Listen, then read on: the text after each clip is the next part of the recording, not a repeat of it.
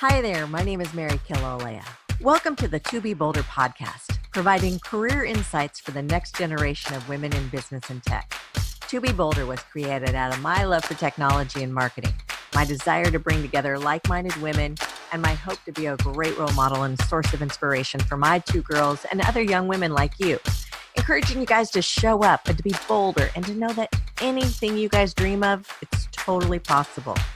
On To Be Bolder, you're going to hear inspiring stories of how successful women, some I know, some I just want to bring to you guys, and they're going to talk about their careers in business and tech, and they're going to tell us their stories about their passion and their journey and their challenges, and we're going to learn some of their advice along the way too. So sit back, relax, and enjoy the conversation. Today's guest is Lissa Blackaby Forsterer. She is the VP of Agency Growth at Owen Jones & Partners. It's based in Portland, Oregon. Lissa is a seasoned marketing and digital agency business development leader that thrives on developing positive and deep relationships with Fortune 500 clients and partners, agency teams to help them grow, expand, and evolve their business. I have known Lissa for, 10 plus years, working through work, through kids, through different connections. Welcome, Lissa, to the show. That was an amazing intro. Thank you. Oh my gosh, seriously. Wow. I'm glad to be here. Thank you. I'm very excited to have you on the show. So I looked up you, of course, on LinkedIn. I know you, but I wanted to be official here. And part of your description said hunter mentality blended with a natural high energy and emotional intelligence. And I think that suits you quite well. Can you explain that? Yes. Yeah. So being in sales, it's a unique personality blend that salespeople have. And there's two kind of camps salespeople fall into. There's one that is, we have clients and just take care of them and work with who we have and they're here. And that's awesome and lovely and super important in what agencies do and what my team does. The part about the hunter mentality means you're reaching out to strangers and asking to work with them. You're doing all of that new business outreach that people really don't like. Cold calling is the old term for it, and really no one's cold calling on the telephone anymore. You're doing all these sorts of things, emailing, LinkedIn messages, meeting people at networking events that don't know you, and that's really hard and scary for people to do that. It's awkward. It can be tough. I love it. So, and I also love my biggest strength with my clients and prospects is I just love people. I have a knack for building relationship and connection very quickly, and that's where that emotional intelligence kind of comes in, where I'm not afraid, and I always joke, it takes like 10 to 15 emails to get coffee with one of my best clients, let alone a person who doesn't know me. I love that part of the work that I have to do on a daily basis. I thrive on it. I'm excited for the 12th email. And then once I do that, I get them on the phone. I just have a way of getting to know people. People open up to me very quickly and easily. And so that's where that blend of combination comes in. And emotional intelligence is a hot topic in our industry right now, but it just means you're in tune and aware of what others are feeling like when you're having conversations and talking with them.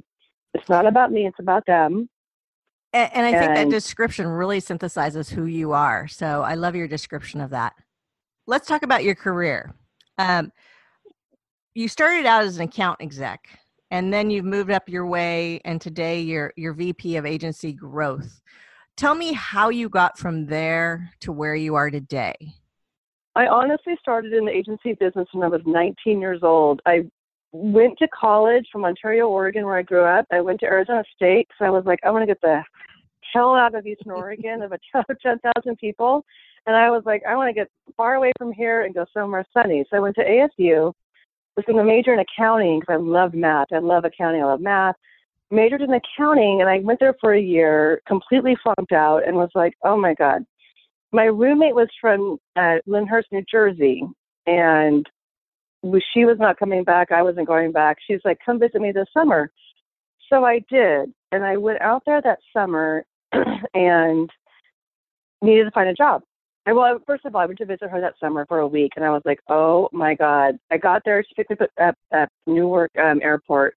We drove into Manhattan through Lincoln Tunnel, I came out of Lincoln Tunnel literally and saw the New York City skyline and was like, oh my God.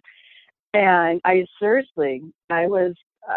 was like, I need to stay here. So I visited for 2 weeks. I went back home.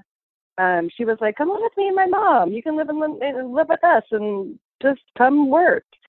Told my parents I'm moving to Lyndhurst, New Jersey, and they were like, oh my God. And I did it. So long story short, we packed up my car, drove out there.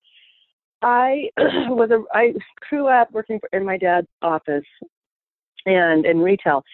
Anyway, got a job, went in for my little typing tests, employment agencies, how they did it back then. And that was I in remember 1989. 1989, when you had to get a job, you went to an employment agency and they were like, okay, do a typing test, do another thing. I went on 3 interviews on the first day. And on the day I had a job on Madison Avenue and I got the job as a floater / receptionist. And that was my foray into marketing and advertising. It was a 500-person advertising agency on Madison Avenue, and I would float around to whatever department needed help. I would go to the creative department, and I would type up captions for storyboards. I would go to the media department, and there was no, and their ledgers were on the old paper, 11 by 17 ledgers, and I would help add up media plans. I would help type, I would do anything. And that was how I got my foot in the door, got the taste of advertising. I had no idea what that even was at all. I was going to go, again, be an accountant. I wanted to go do math and do algebra for people. That was how I got started. So 9 months, almost a year in New York City was like, oh, this is yuck. Came back to Oregon, proceeded to then work my way through college for 12 years at Portland State, working full-time and worked at agencies as a receptionist, and then worked my way up assistant account executive and kind of worked my way up the food chain into all on the account services line. But back then, you started out as a receptionist, as a female in a business. That was where your first stop was back in that day. So, long answer to your question of how I got started, but that's what I did. And yes, from 2000 on, I think the most pivotal moment was when 2 agencies, and I was 1998 in living in Arizona, worked for Madden Media and then the M Group, and I was in a role where at the M Group in particular, small creative design agency, the owner, Gary Miller, had a partner, Todd Sumney. Todd Sumney was their new business guy. He was like the head account guy, and this is like a 15-person, 20-person agency. I got a job there as, again, kind of an assistant account executive / coordinator, secretary type job. I got in there. Within a few weeks, I was like, this guy, he's the hustler. He's the guy out there hustling, getting the business. He's the guy going to all the client meetings all day long. He's the guy who's not sitting in the office all day long. And I was like, that is what I want. So what I did was I was hired for a job of come in and help us manage some stuff and be our office person, when really I was like, okay, I'll do that. But hey, Todd, can I just go to meetings with you? Can I just follow you around?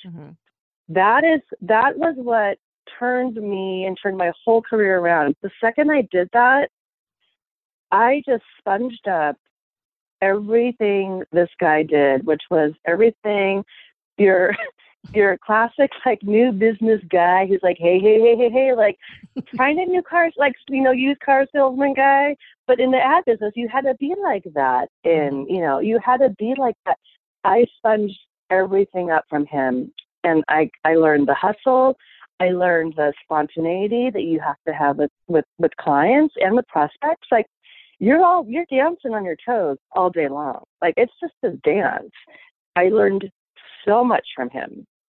And that was a huge turning point for me. So do you think he considers himself or saw himself as a mentor to you, or did he just see a young woman who he admired for her go-getting, No. the owner of the agency, Gary Miller, and then Todd Sumney both, they saw in me something special, and they were very kind to me too. And again, this was 99-ish, 98, 99, before I came to Opus Creative, which I'll talk about in a minute. They were very kind to me. They saw something in me that they knew was powerful. And That's I awesome. am forever grateful for them for allowing me to just be this chick, this gal who they didn't know from Adam, to come in and just, they gave me the wings to fly a little bit. Right. They were like, you're really good at this.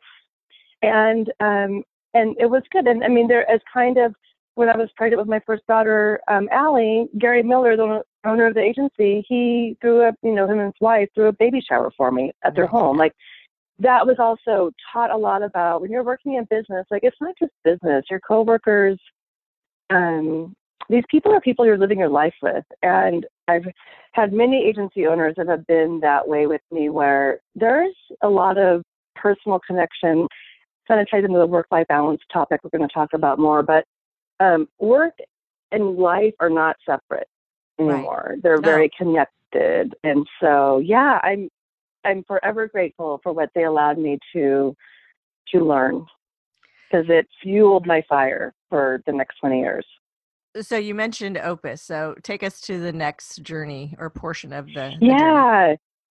So the next portion of the journey is, and this is a super critical part of my career path, that, to your point of how, like, I was going along, life is good, I'm happy in my job, but two things happened, or maybe three things happened. So I had my first daughter. We were living in Arizona, Allie, in 2000. I was working at the M Group for Gary Miller, Todd Sumney, the guys I just talked about. So I was in a happy, good place.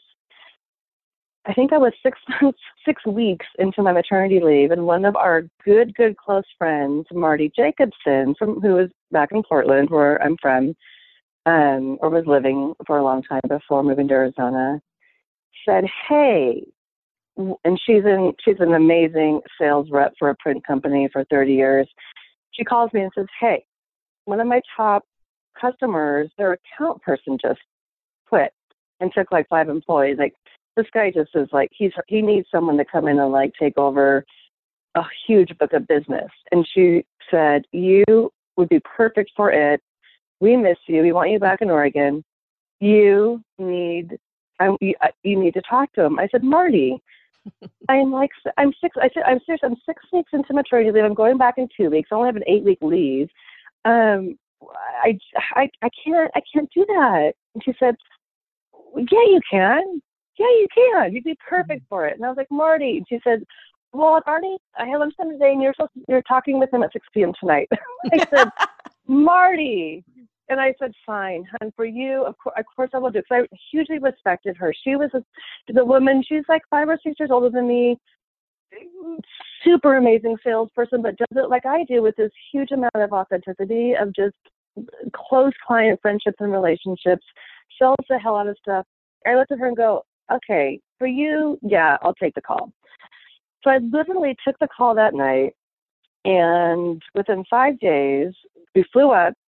I had the interview. I walked into the room, and I'd only talked to the one owner. There was 3 owners. And the second owner, I walked in the room, and I was like, Mark Brody? And he was like, Lissa Blackaby? I'd gone to grade school with this guy. Oh, my gosh. So I'd gone to grade school. Yeah. And so I was like, oh, my God. So we had this whole weird small world thing. And then had the interview, talked. I mean, they basically made an offer for me that was too good to be true. We went back to Arizona and put our house in the market, packed up the car. I drove up in the U-Haul with my little baby as I would stop and nurse on the way. And I moved back to Portland.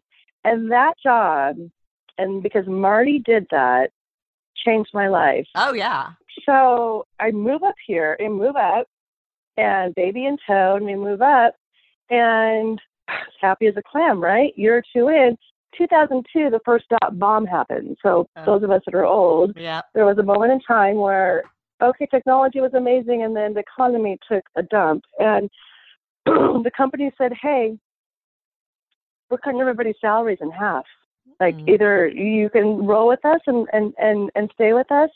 And by the way, when I walked in the door, first in the job in 2000, it was, here's your desk, here's a list of, I think, the people at Intel, who's your biggest account, you need to go talk to. Off you go. And so I walked in, so 2 years later, so was like, okay, and that's my big thing, back to your question before about emotional intelligence and being able to connect with people. My goal was, I was like, all right, like, I just figured it out with zero guidance. But 2 years in, I was like, we got a good thing going. We got a lot of work going on. We were a couple $1 million doing work with Intel. I had some Nike connections. We were, business was growing.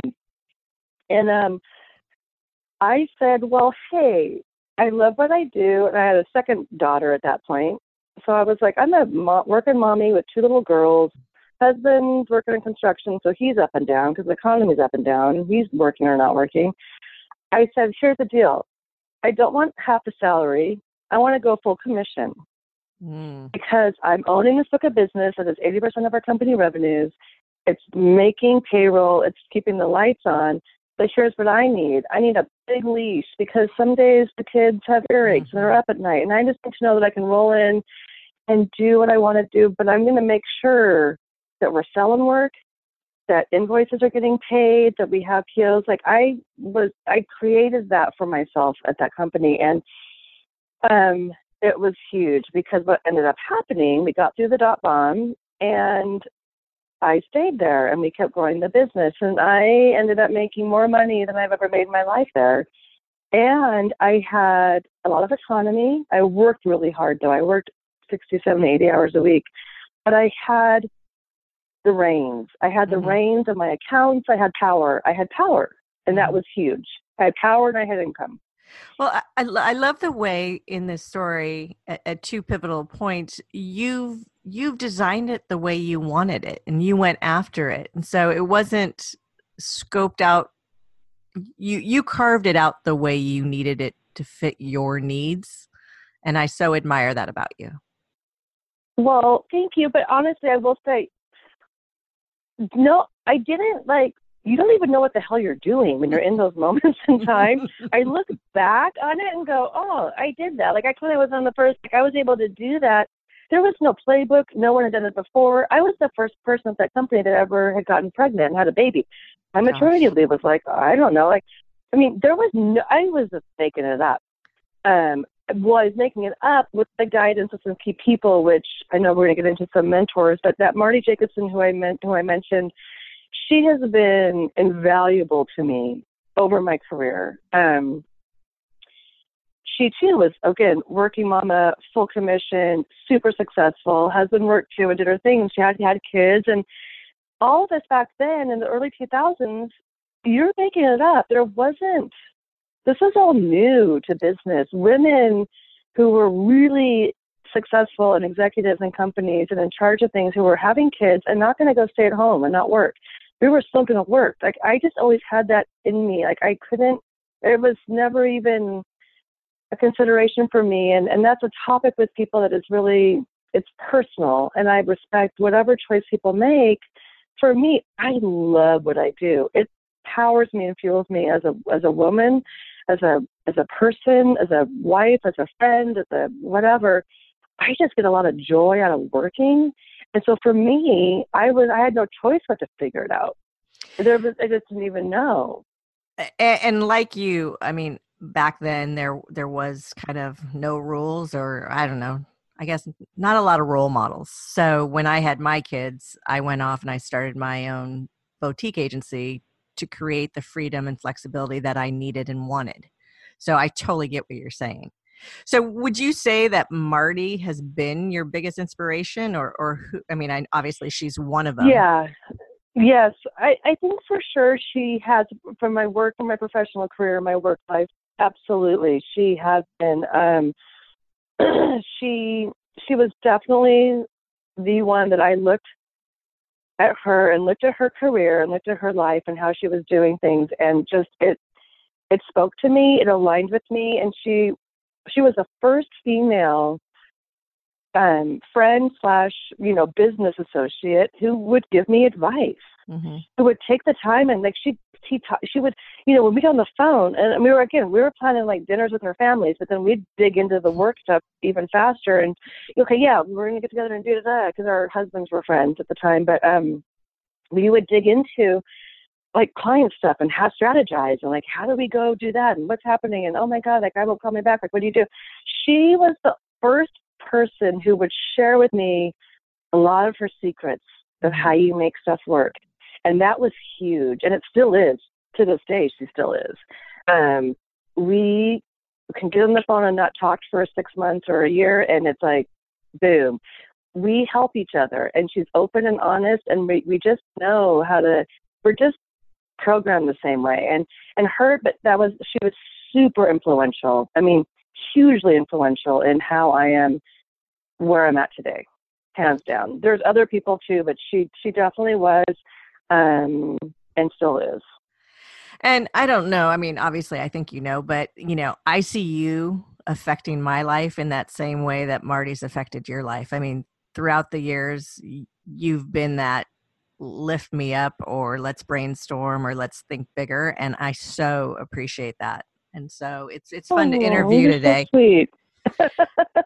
So tell me, we all need it. We all do. Absolutely. And that's part of the reason I'm doing this podcast is like, let's let other people hear conversations like this that they may not have access to. So what would be a typical day for you in your current role as VP of Agency Growth? Or is there a typical day? Well, yeah, never a typical day, but I definitely, what I've done is self-taught myself to have just focus on a few key things to start my day out. My workday is always about net new business. My workday is about connecting with companies and people that I'm not currently working with. So I do have, again, and I have a very big leash at the company now, but I have self-disciplined habits of in the morning when I have my coffee, my laptop, there's a good hour and a half that I am doing researching follow-up to my new business prospects. So I have a CRM, there's LinkedIn, there's other tools I use, but job one is what are the top 5 or 10 companies that I am nurturing right now? And I do all that outreach, the follow-up emails, the looking at LinkedIn, the liking of their posts, anything to do that's connecting myself with them, job one. So I get that out of the way first thing, because as we all know, once you get to the workday, you get to the office, because I have a team under me that manages our existing clients. So I am coaching them on my account directors and account managers, like, how are we doing with all the existing clients? Like, I always do those check-ins with them. What's happening? All is good. Is there any challenges, issues? What's the new stuff on the horizon? New people we can meet. I coach that part of my day for a little bit in the office, but really I'm all about the outreach to the new. That is my job now. And I created that job for myself 4 years ago when I came to this agency. There were 18 people. I was the only account person. 4 years later, we're 50 people. I have a team of 5. Now they're taking care of existing clients, and I can do the net new business, which is that hunter net new business stuff. But that's the bulk of my day. But what happens, though, the reality is, clients and agencies, it goes along wonderfully, and then there's issues. And so when there's issues or challenges, I am very much a part of those conversations to help solve them and help the team get beyond them. So I'm on the executive leadership team at the agency, and I definitely, a part of my day is always meant talking to the owner and our CFO and managing director around how are things going, good, bad, issues, challenges, team, this and that. So I allow myself the space to be super available for that because it's super important. That's just as important as my other stuff. So I kind of tell people my work life is a sandwich. Beginning of the day is me. It is. It's like it is me on the couch, seriously, cup of coffee, candle lit, like just doing my stuff. Like it's like training for a marathon. It's just a discipline. Like do that for 2 hours. And then, go and meet the people and take on whatever's happening in that moment in time during the day and be me and talk to people because I've had experience in every way of client up and downs. And so offer guidance, coach, and then end of the day, I end it with the same thing of like, okay, kind of like observation of what's happening with the people I'm trying to talk to and meet with. What are they doing? What's their space? Did they just release a new product?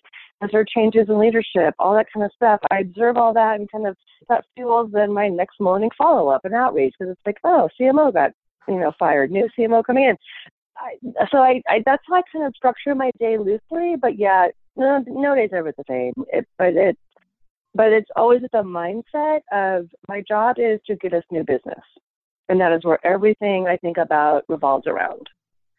So what has been some of your biggest challenges that you've faced either in the past or today? I think, honestly, the biggest challenge is a couple of things. The amount of information coming at us, just as we know, is immense. So keeping your focus is a huge challenge in the workplace. I think this is a hot topic right now too. Open work environments and offices where everyone's just like, it's like, okay, like that has created a way where people are not communicating now because everyone's sitting openly with headphones on. So for me, a challenge I constantly have at work is like making sure my team is not only talking to each other, but talking to clients. Having younger employees that are coming in that don't know how to just have conversations with people, with strangers, with clients, like that art is lost. I know. I worry about generation. That. I know. Oh, it's huge. Yeah. Huge issue that, and I'm, I'll say I'll be 50 this summer. So it's like, I'm not old, but you have people coming in that are 25, 30 years old. They never had a job. Mm-hmm. They've gone to high school and college and, no, you can't work. Never had a job. We'll talk about my work history too, because I think it's super important with the future. They don't know how to talk to people. They don't know how to talk on the phone and like, oh, hi, how's your day? Like teeing up a client call. Like for me, when you're talking to clients and prospects, it's all about them. They want to talk. They're excited to talk to you. There's the art of conversation has been lost. Right. And it causes huge issues. I mean, millions of dollars in client business issues, like not just, oh, this is weird. People, it's a huge part of what I do in the agency business when you're in sales, when you're trying to get them to pick you to go do the marketing or advertising thing. If you're awkward to work with, you're not going to get picked. And so the challenge is, so that's one level of challenge I have of just, I've worked really hard to get us in the door with a company, and then my team is like, oh, they need grooming and guiding, which can happen. So that's one level of challenge. But in sales right now, I will say the biggest challenge is it's a noisy environment, and getting your message through the clutter with digital marketing, it's tough for everybody, no matter what you're trying to sell. And that's just a thing we're all trying to figure out. Like, it's not anything unique to me, but it's a huge basic fact that everyone, is facing right now. And I call it like rocking an old school, like, hey, do pick up the phone or go see somebody in person. Like, you just got to figure out different ways to keep doing what we're doing to make business happen in my world. So if I was a young kid wanting to break into the agency world, and I was pulling together a resume, would you say to spin up your communication skills, upplay that, or, I would say make sure you've worked in customer service somehow. Work at Starbucks, work at a restaurant, work in fast food, have work experience. I will not hire anyone who doesn't, period. Like, it's ridiculous. It's like you have to have had a job in some way before you're 24 years old or 22 years old. Like, you have to. I know. I was 15 when I started. I think I even babysat overnight. 12. 8. Like my dad had me filing at age 6. Like, seriously, It was like crazy. Or not that, but it was like age 10. I was down there. No, in the summers working at the office filing at an insurance agency. I was typing letters. Like, people need to have some work skill, and especially if you're dealing with the public in marketing and advertising. Because for my my role that I'm hiring for, which is not designers or creatives, I'm hiring for account people. Mm-hmm. They need to have people interaction skills. So work retail, a part-time job in a retail store, work at a coffee shop, Starbucks, whatever. Anything that is dealing with the public where you're dealing with spontaneity of like, I don't know, you're going to have Grumpy Bob come up and order a cup of coffee from you, and you're going to have to put a smile on your face and figure out how to do that conversation. Those skills are super critical, and they are not these young kids coming in that don't have any exposure to that, or I have to show up from 10 to 4, like have accountability. Right. It's huge. No, it's crazy to me. It's like, come on, people. Parents need to encourage their kids to work and have something that is, you have done something beyond just school, and because employers, there's no time to train people. Like, there's just so much that isn't, the hand holding and all that is just not what happens in real life. Like, there's so many lessons that come from a kid working. Yeah. I mean, from understanding what a paycheck and taxes are to, like you said, Grumpy Bob coming to the counter and understanding how I'm going to deal with him and not take that home and have it ruin my day. Totally. That and just how to like speak to people. Just right. Simply the art of conversation. Hi, how are you? How was your weekend? Like, I have to tell people to say that to clients. They're like, oh. That's amazing. Oh my fucking God. Sorry, I just swore. I know, I'm so sorry. That's okay. So I named this show to me is, about women in tech, but to me, tech is in every business in one way or another. So how is technology impacting your business, and what skills, or what would you put emphasis on? Well, yeah, and tech is, and it's in everything. And I think there's two levels to it. I think I know, like, as I said, Intel was a client of mine for years and is, and a lot of Microsoft, others. Like, working in technology is one thing, and then there's just technology in general and how you use it to be successful. So, technology is not going away in how we all obviously communicate. So I think utilizing technology and understanding how it works and how it makes businesses work is super important for people to be knowledgeable about. And also, it's a twofold question to me of, do you want to work in technology as like, again, Intel or Microsoft, like I want to go help sell or market technology to people, versus you need to use it. Like, you have to be able to, I think people stay on top of technology, of the common and like the best practices for communication. You just have to. You have to be savvy to, in marketing in general, HubSpot, like account-based marketing, Marketo, like people need to be very aware of how that works. They need to understand, like, oh, I just searched, new boots at Nordstrom's, and then all of a sudden ads are coming up. Like, people need to understand, like, oh, there's a reason why that just happened. It's called cookies, and it's called a software. Like, there's just a lot of layers, I guess, of technology that in business, and even like Nike's one of my main clients, like technology and how businesses sell to customers is huge. AI right now, for example. So I'll just separate Nike and Intel for 2 seconds. Intel is a technology company building stuff to people to go buy and help do things. That's one layer of, you have to understand what that means.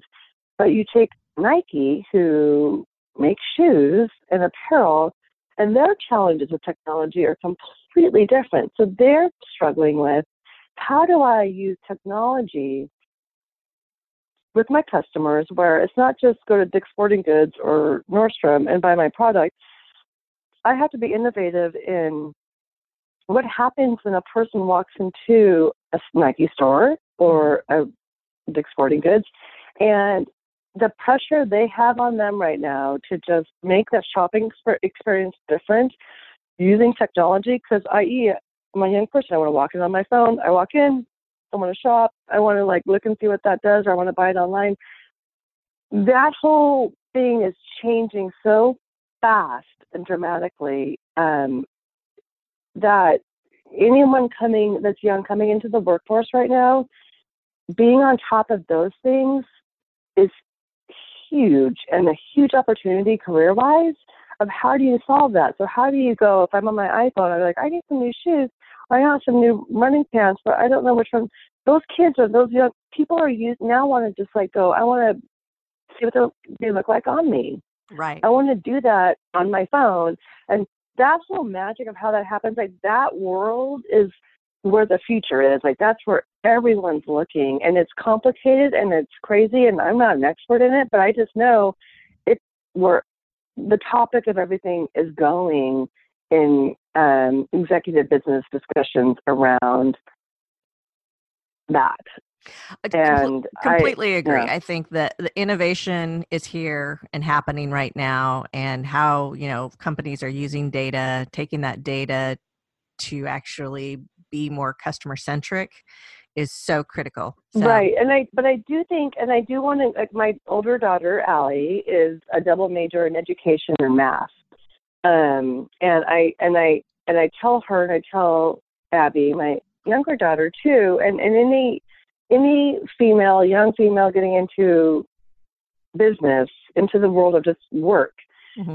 Technology is not going away. And the more you understand how technology affects any industry you go into, I don't care what it is, it can be teaching, it can be anything, that is a huge opportunity for women right now. And STEM obviously has been around, but being open to understanding and learning and being an expert in all that is going on is just, it's where business is going. Like, it's not more than ever. Like, business is technology in so many ways. Like, it just is thought out.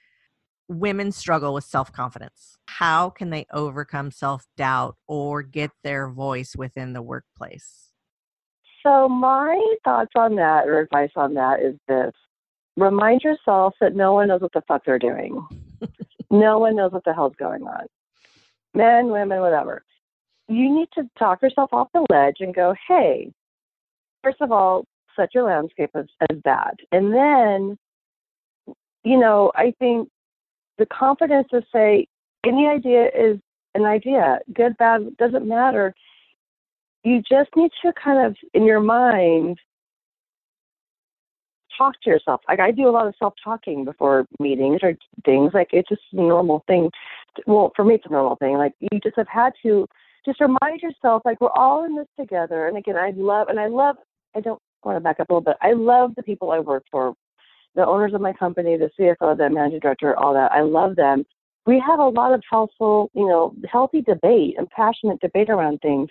And they love me and they're supportive of me. But you just, women, I think you need to remember, remind yourself, just, you're here, and you're here for a reason. If you're in the job you're in and you've been hired in, you're there because you have the skills. You've been allowed to be in this room and conversation, so therefore take advantage of it.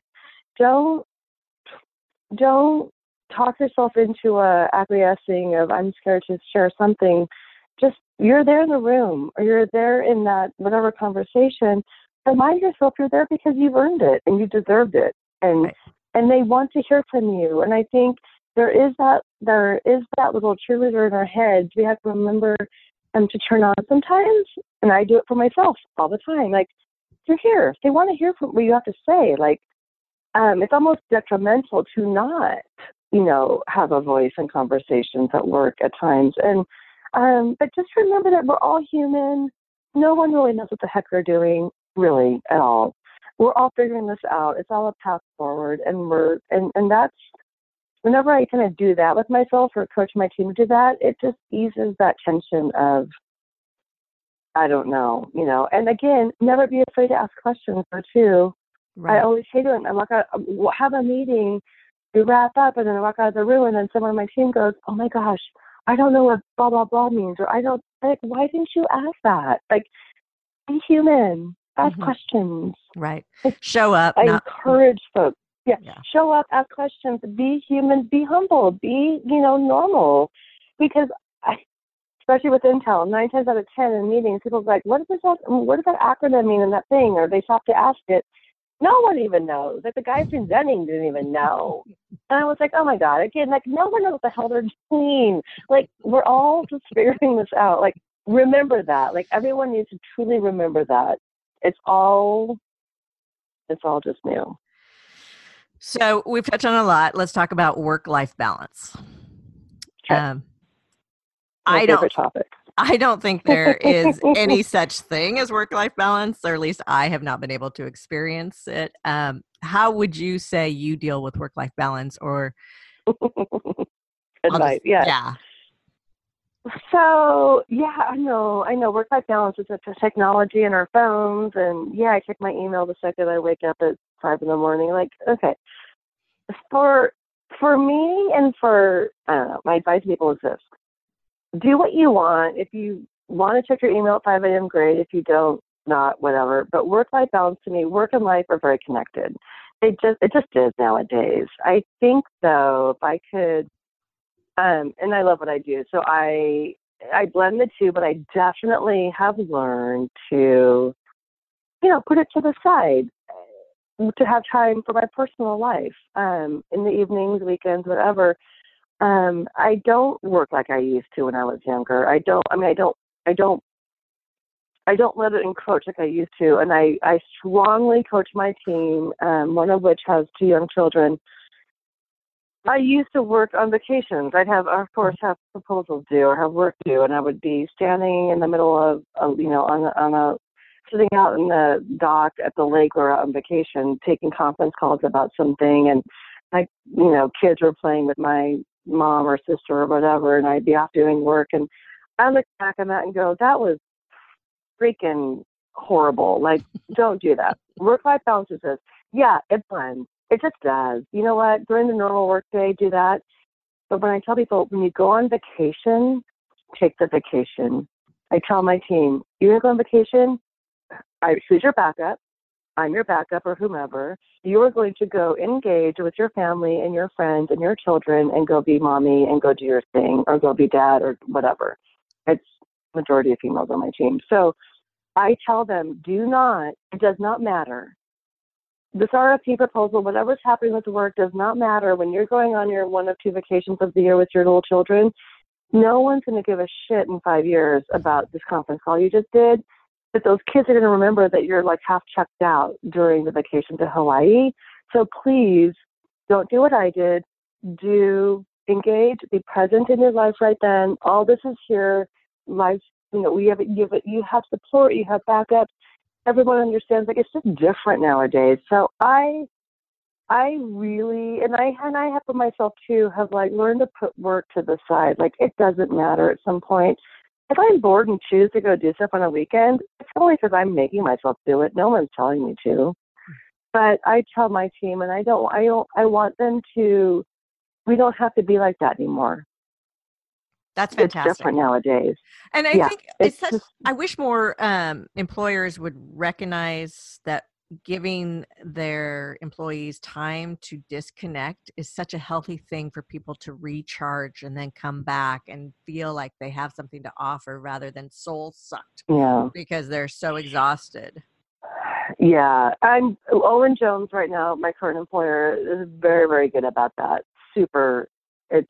It's amazing. And they've evolved, they've evolved themselves into that. And it's amazing. And I really tell my team, like, you just need to, and once I kind of allowed myself, it was hard to allow myself to.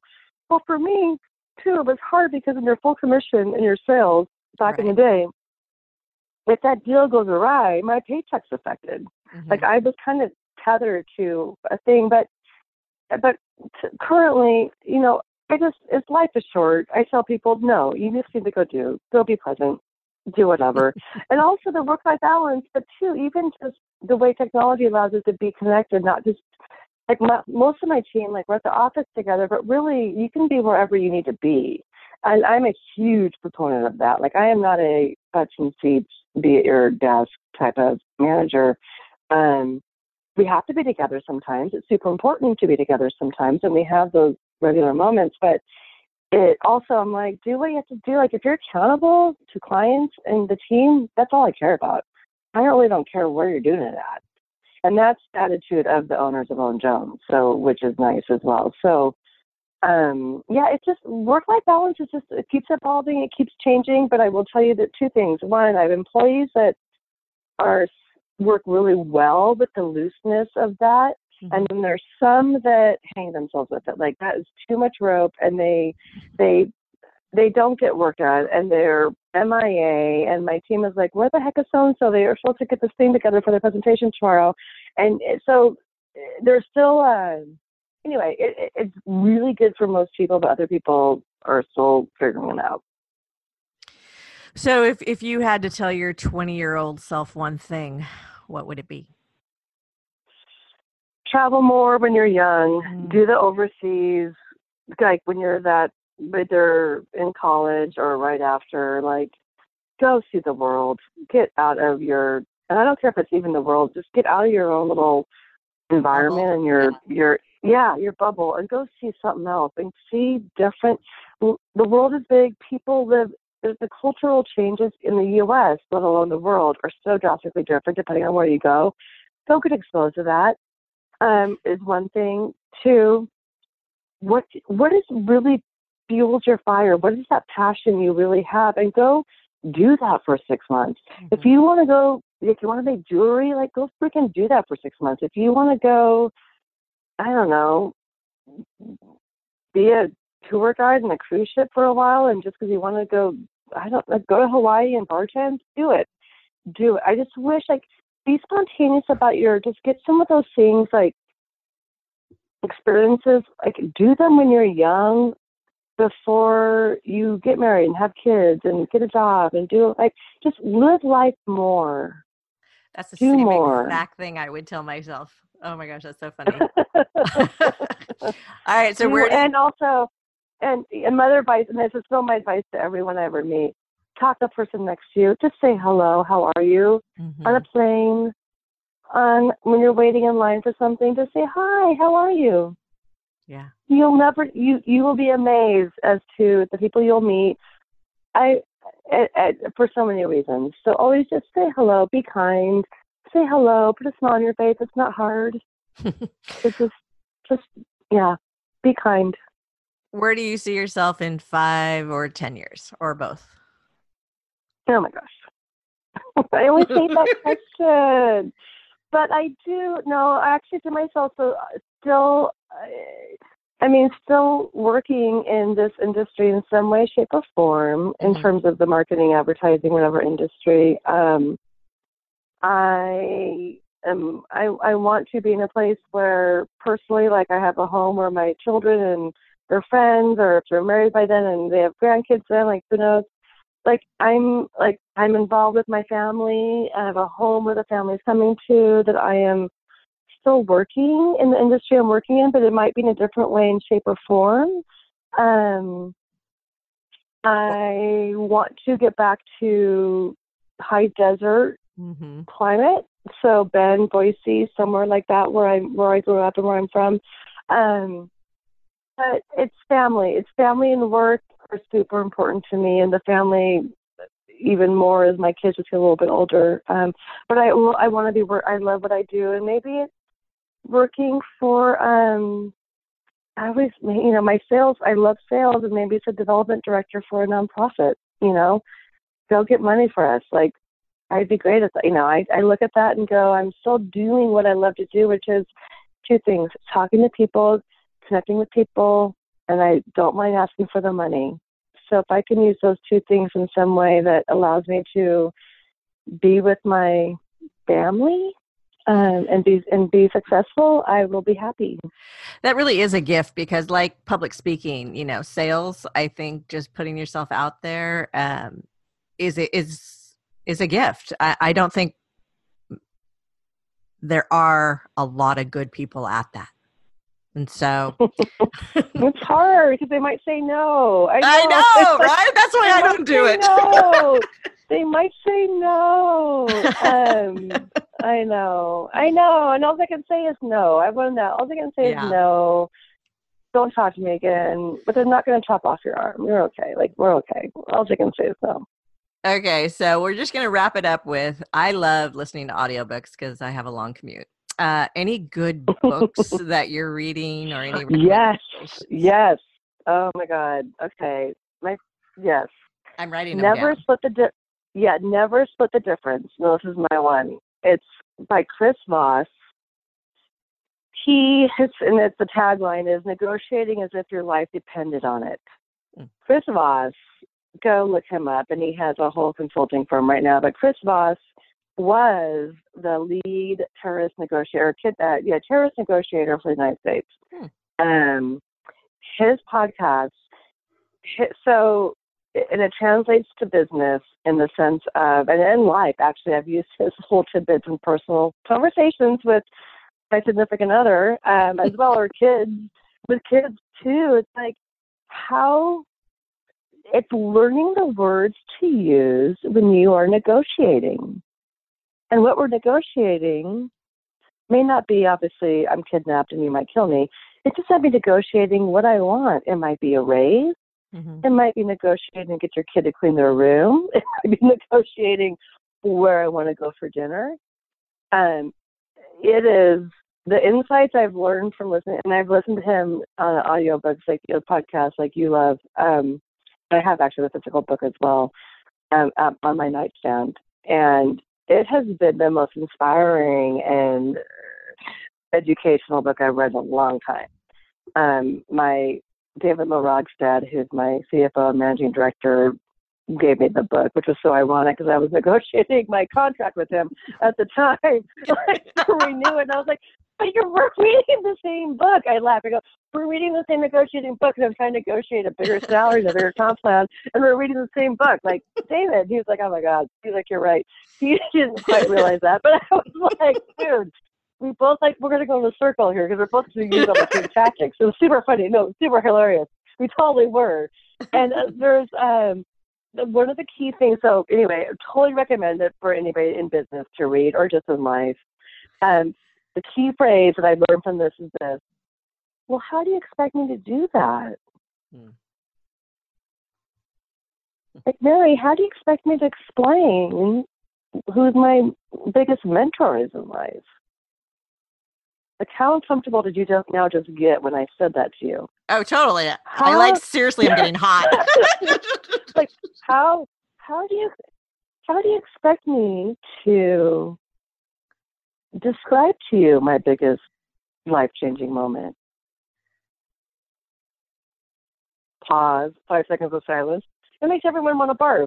I know. So there's stuff in this book but listening to him, he's from Ohio, but he sounds like he's from New Jersey. But he's amazing to listen to, and I get their emails and everything else. So anyway, Never Split the Difference by Chris Voss. Hands down. That's amazing. Fantastic.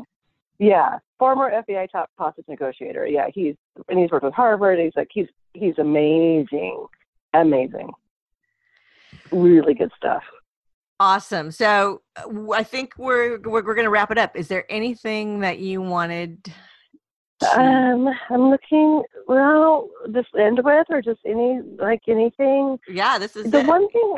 Yeah, I will just say, because people ask me, I interview a lot of young people.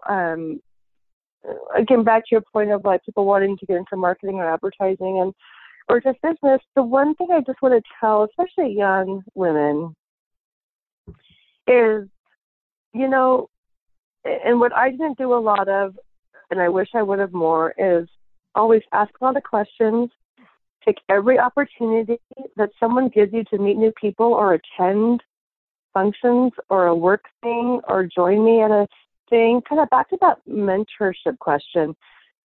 What has been super important to me in my career was I learned to show up. Mm-hmm. My team and my owner, Rusty, he repeats this a lot. He was like, Lissa always says show up. I just got to show up.